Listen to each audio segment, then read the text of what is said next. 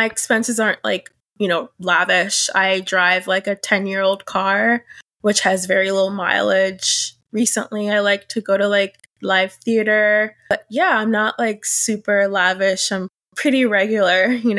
Most people won't know I have like this much amount of money saved. Welcome, millionaires and future millionaires. You're listening to the Millionaires Unveiled podcast, a show where you'll hear the stories and interviews of everyday millionaires. We'll unveil their decisions, their strategies, and their portfolio allocation. Now to your host, Jace Mattinson. Welcome back to another episode of the Millionaires Unveiled podcast. This is episode number 321. Stace, your voice is back. How's it going? My voice is mostly back. Happy to be back here. Good deal. Well, today we have a almost millionaire episode. She is just shy of about, $900,000.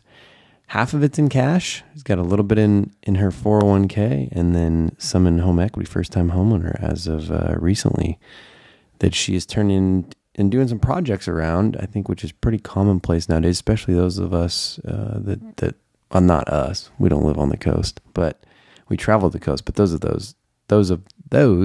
of you who live on the coast, doing a lot of Airbnb conversions or adding units onto your places to generate some additional income. So that's something that she's undertaking. And going to be a great episode with her. This is Sarah, and she works in analytics.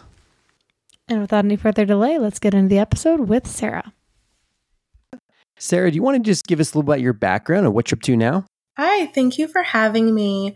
So my name is Sarah. I live in the Northeast. My net worth is currently sitting at about $890K. I am a analytics professional that's focused in healthcare, and I've been doing that for the entirety of my career. Gotcha. Okay, awesome. So just under $1 million. How is the $1 million, or just under? You said just under 900K. Is that correct? Yeah, just under 900K. Yes. And how is that broken up? So I am pretty cash heavy. So I would say 50% of it is in cash. The other 30 is in investments, and the other is in property. In regards to investments, what does that mean? Is that in retirement accounts? Is that in a brokerage account? What does that look like? So all of my investments are currently in retirement accounts, 401k primarily. So I'm currently vested in prior employer plans and my current employer plans as well. Okay. And then do you have a split, or is it all kind of in index funds and mutual funds, or do you have a split between bonds and stocks? So they're mostly in target 2030, 2040 accounts currently. 2030, that's only in a few years. Are you retiring soon? I am not. Something that I need to change, but yeah, so the target dates differ based upon sort of when I joined the employer. And how did you decide for you personally to choose those target date ones? I actually didn't really make I didn't really think about it. I thought about just making sure that if there were dips in the market, I'll be able to absorb that by just essentially just staying in the market. I tend to be a bit conservative, so by picking a longer range plan, it won't be as aggressive as something that is closer to the current date. Interesting. So in terms of strategy, do you max those out every year? And do you get an employer match, or has it been just as much as you could kind of put in over the years? Yeah. So when I started my career, I was at an employer for about 8 years and definitely took advantage of the employer match. Sadly, in the beginning of my career, I didn't really think about the max out or maxing out, essentially. I just basically put money in. So I think I remember back then, prior to the pandemic, I was, contributing for a good amount of years at 10%. now I am currently at 15%, just to ensure that, I am maxing out on my 401k balances. Awesome. And in terms of kind of strategy going forward, is that the plan that you continue to max out employer retirement or employer sponsored retirement plans? Yeah, that's my plan, is to max out and then also take advantage of the employee sponsored plan as well. Okay. And then you mentioned you have some property. Is that in some investments that you have, or is it in primary residence? So it's primarily just my own resident. So I am a fairly new homeowner. I bought in 2001, about 2 years ago. I'm currently renovating the basement to turn it into an Airbnb like studio apartment, so I could rent it out or Airbnb it out to prospective people. So that's sort of my plan. It's essentially my plan. So in case I lose my job or something happens in the market, I have something to fall back on. Can you walk us through the cash balance? Why do you have so much in cash relative to your net worth as a percentage? Yeah. So I got laid off like a couple of times, like twice. And that really scared me. And along with the market going down, that's what caused me to currently have so much in my cash balances. It makes me feel better. I do have them in like high yield savings accounts. I don't know, I just feel more secure having that much liquidity. So honestly, I haven't had that much cash in there for that long. I just like to have it on hand in case anything happens. I think I like to just stay as liquid as possible in case anything happens or there's some sort of like doomsday situation. I can understand wanting to be prepared for any scenario. Do you feel like is there a numerical value you'd like to hit before you stop keeping so much in cash, or do you have a longer game plan there? I think as far as numerical values, I have met sort of that sum. I think what I need to do is that I need to just sit down and create a better plan for what I want to do with the cash. Earlier this year, I did meet with an investment advisor, and, I still need to make that decision, mostly because I just really have distrust in the market, and I'm mostly comfortable with investing in my 401k and not putting like all of my cash in like a stock or a bond. I know that I'm doing myself a disservice, but it's definitely a decision that I have to make before the end of the year. So it's on my docket of things to do. So a little bit of TBD on what happens with the cash from here. Yeah. So tell me about your decision to rent out your basement, especially as a woman. Do you have any concerns about safety in doing that? Or is this something you have felt comfortable with? Have you had friends do this before? I haven't had friends do this before, but I have stayed at a number of Airbnb properties. As a woman, definitely safety is key for me. So the big thing is that it's in the basement. So, I will have like the doors locked upstairs. So if someone were to stay downstairs, they won't have access to the upper floors because I have like laundry and everything down there. So they virtually will not even need to come up here. I'm also building a bathroom, and I'm also creating a small kitchenette, and I'll have like a refrigerator and a small stove. So not super concerned about safety, crossing my fingers, but hopefully just putting security measures into place just to ensure my safety. I have had other Airbnbers stay in my spare room. I had a couple earlier this year, and I had a good experience, but I think I would want a guest to be in a different living quarters than I am in. For sure. Absolutely. So let's reverse a little bit. I'd love to hear more about what got you started on this financial journey. Is this something that's always been top of mind, or something you've kind of dove into more as the years have gone by? I've always thought about like making sure that I was financially secure, especially as a woman and still being single. I don't really have like a plan B or a family that could help me out financially. So I've always had to rely upon myself. And as a part of that, I remember early in my career, I made it the goal to save, 30K a year when I wasn't making that much. And I was able to do that. I told myself, okay, I want to save 100K. And then now I would like to be worth $1 million. So it's something that I've always thought about. I've always followed a lot of financial podcasts and influencers. So I kind of, in my universe of people that I speak to and listen to, it's always about finance. Well, very nice. You are well on your way. Congratulations for that. Thank you.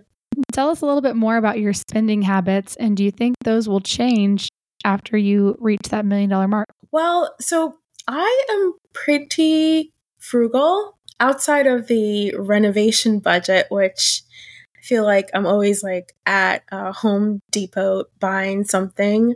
I work from home, so I don't really have to drive to work. On occasion, I take the train into a neighboring city. My food budget is quite minimal. I mostly cook a lot at home because I'm always at home working. So always make sure that I have food at home. I think my biggest expense outside of the mortgage is utilities. My utilities are very high. So I try to make sure actually, I'm really not on like a budget, but I try to make sure that I always have money for utilities and like the water bill. So what I do for home expenses is that I have a savings and checking account with the bank that I acquired the mortgage with.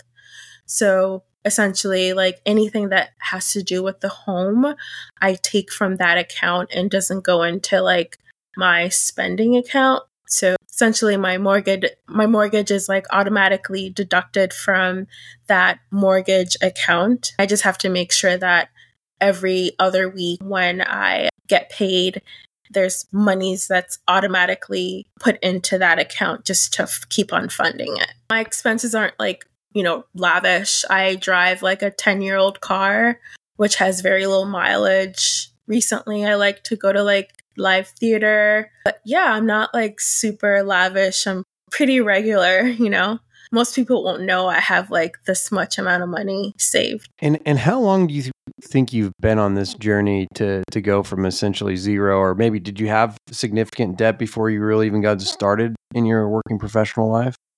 Yeah. So when I first started working, I had about revolving debt of about like between $5,000 and $7,000. That was a terrible decision because I literally felt that ball and chain behind me. So I think right in the same year of the pandemic, I ended up just paying it off. And since then, I really try to keep my balances at $500 or below because I really don't have like that many expenses or really spend that much amount of money.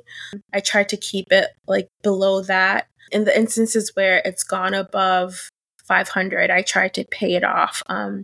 I've been utilizing my credit card while I've been purchasing things for the renovation of the basement, just in case like I need to return something. It just makes it easier. Once that's done, I typically just pay it off just so that balance doesn't carry over and it doesn't affect my credit score. Talk to us a little bit about the career path that you've chosen in analytics and what that's done in terms of, giving you the ability to kind of propel yourself career-wise and garner quite a bit of money. Yeah. First, like analytics is something that I truly enjoy. I like working with numbers. I like trending, data over time. And that's what I even do with my own financial tracker. Analytics has allowed me to have the flexibility to have an on-demand job. I mean, there's always a role that's out there for me in case, let's say, I don't like my current job now. There's always a job. One thing that, I've been able to do is to really also leverage my skills into different industries. So right now I'm trying to market myself not only in the career space that I'm in the current industry that I'm in, but to be able to leverage and pivot into other industries. Because obviously there's data everywhere. You just really need to learn how to code and understand what's happening in the data and to be able to answer the business questions. So I think analytics has been really good to me. And as far as career growth, I feel that in the first half of my career, I stayed at one job for a long time, and I realized that it really didn't do me service at all. I have thought about, it's really about picking the right company and the right financial incentives that companies offer, such as, a hefty bonus, stock options, and such. So I think the key thing was for me to move to a better company that would align with my financial goals. So I started my career in academia of all places. And, in academia, they don't have fancy bonuses as they would in like a Fortune 500 company. So it's with those companies where you can really grow your career and, reap those financial benefits. Yeah. Appreciate you sharing that. It's one thing that I think we probably don't talk about enough is just career choices. And it sounds like you've really found and developed a love for what you do, which I feel like, traditionally makes it a lot easier to continue to earn and get better at your craft and in turn, obviously be able to, accumulate a substantial net worth. Yeah. So where does Sarah go from here? Do you have a target net worth down the road? Is there a passive income goal? Is there something out there in the future that you're, lingering towards that you think about frequently? Yeah, I have a couple of things. Definitely passive income with the renovation that I'm doing. So to be able to host Airbnb guests or even have a tenant downstairs, so I can become more, W-2 independent W-2 independent rather than just relying upon a company to always, finance my life, because I have gone through like 2 rounds of layoffs and, you could have a job one day and then the next day they're like, sorry, we don't need you any longer, So, I would like to become more independent, having that Airbnb, possibly starting a business around like maybe analytics consulting that I'd like to do. So thinking about like getting clients. Yeah, those are the 2 things, just to make myself more independent and less reliant upon a company financing my lifestyle. You've got lots of big goals ahead of you, Sarah. That sounds great. Yeah. So as you're doing this renovation, are you doing most of the work yourself or have you been hiring that out? How are you doing this the most economically friendly way you can? Yeah, so I've formed a really good relationship with my contractor. I've been working with him for over a year. Started out just doing like small jobs, and then I asked about, okay, could you do this project? And he was pretty open about it. So yeah, I started in August, and the big room is done, but we're just currently working on a very small bathroom. But yeah, it's going well. I think we have a good working relationship, communicate well with each other. So yeah, no complaints there. It's just that I haven't like spent that much an amount of money at like Home Depot. So it's quite shocking to like see the cash register and say, oh my God, what? Right. At this point, do I need a contractor card or? Exactly. Yeah. But but luckily, we're almost done, so I'm not spending as much money any longer. But it's definitely been a learning experience for me. Well, congratulations on that. How long has it taken you to grow from the beginning of your financial journey to almost a millionaire to where you are now? I would say about 13 years. Very nice. That's not a long time at all. It can happen to anybody, right? Yeah. I mean, I've always been a big saver. And, I always believed in like delayed gratification. So when all my friends were taking trips and doing all these incredibly expensive things, I would say, well, guys, I'll see you when you come back. So yeah, and really that's the way I was able to get my house, I think earlier in my career, everyone was just so focused on like traveling and everything. And, I wasn't a big traveler. So I just kind of like always knew that I would just stay in my own lane. And when I found this house, I pounced on it without any financial hesitation at all. That's great. That's the kind of freedom that you're looking for. Yeah. What is your savings rate today? I would say it's about like 30%. That's great. Yeah. I mean, I don't really have that many expenses because it's just me outside of like the house and, the utility bills, which are like expensive as heck. But welcome to adult life, right? Yeah, and it's just me. And I always think like if I had a whole family, I don't even know how much it would cost because I just don't know. Like everything runs on electric here, but it's just so expensive. I don't understand. So, and it's just me. Yeah. Awesome. Do you, I mean, I guess as you've gone through the last 13 plus years of your journey, is there anything that you've started to splurge on as you've accumulated more wealth? Yeah. I think prior to the pandemic, I was doing some traveling. So I would take like at least like 2 trips a year. After I'm back to just one because I don't know, I just feel like I'm more of an introvert now and like to be at home and do things locally. So 1 trip a year is fine. And also don't really like going away by myself anymore as much as I thought I did. So I think I'm just satisfied with 1 trip a year. Of late, I like going to Broadway shows. So I've been trying to like check out new shows that I can attend just as entertainment and just getting myself to be more social. Yeah, I'm not like a big like designer person or anything. I think a lot of like the pandemic really like shifted the things that were prior to me. Like I used to shop a lot, but now I really don't because I really don't need to, or even the clothes that I have, I can use a lot more. It can go further because I'm not wearing it every single day. Like I don't remember the last time I bought like high heels, and I used to purchase high heels all the time because I had to wear them all the time. So yeah. Listen, no one needs high heels anymore. Thank you, 2020. Yeah. Yeah. So I'm very simple these days. So, I mean, outside of like spending at Home Depot and spending on the house, that's really like the luxury.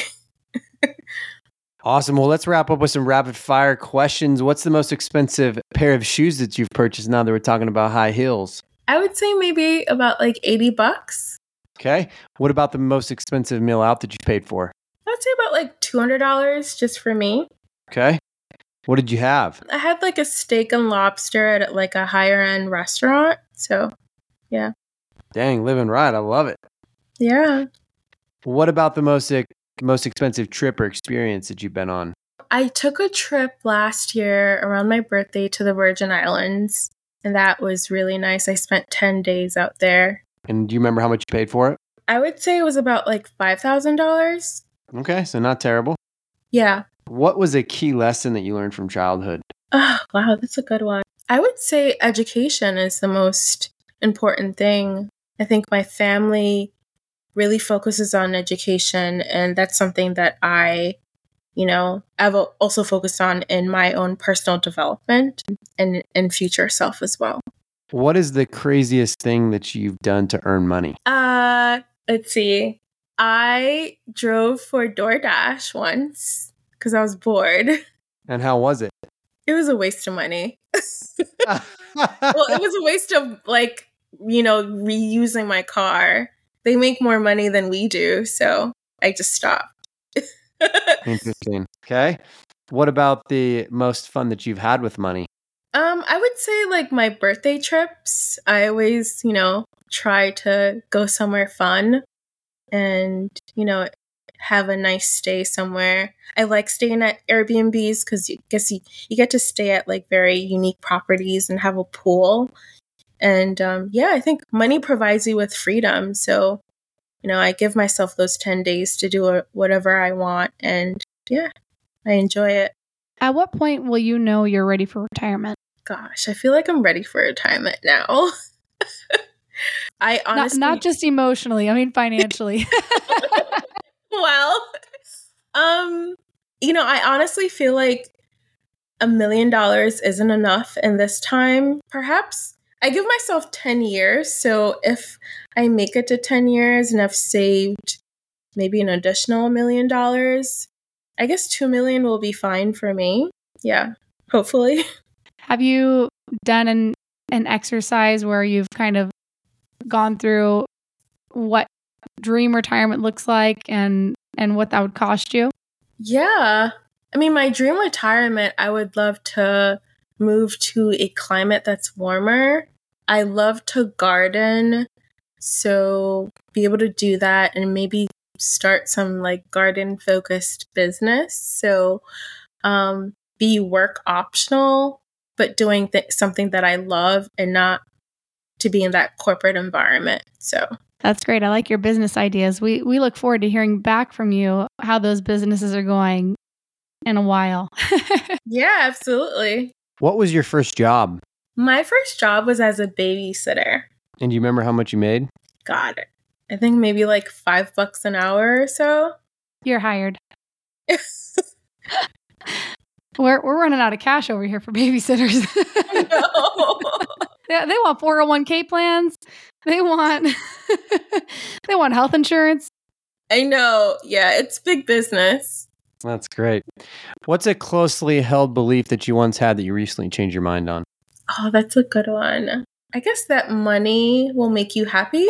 Yeah, I think like money to a certain point makes you happy, but you really have to be content with yourself and the life that you're living. I think now when I look at my bank balances, I'm content where I am, but I know that in order to keep myself in a good financial standing, I still need to earn more.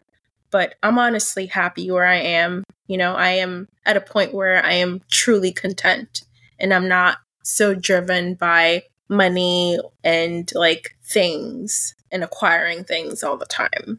Awesome. What would be your last pieces of advice or word of advice for somebody who's just starting out on their journey? I would say, as for someone who's starting out in their financial journey, focus on earning as much as you can. I think that's the biggest thing. So if it's like a side gig or, getting a new job, you don't always have to stay at that job for like 8+ years, you can move around, but like, I think it's important to really, earn as much as you can because that's really going to be the differentiator in your savings rate as expenses increase. Awesome. Sarah with a net worth just shy of $900,000, well on her way to becoming a millionaire. Thanks for coming on the show today. Thank you so much.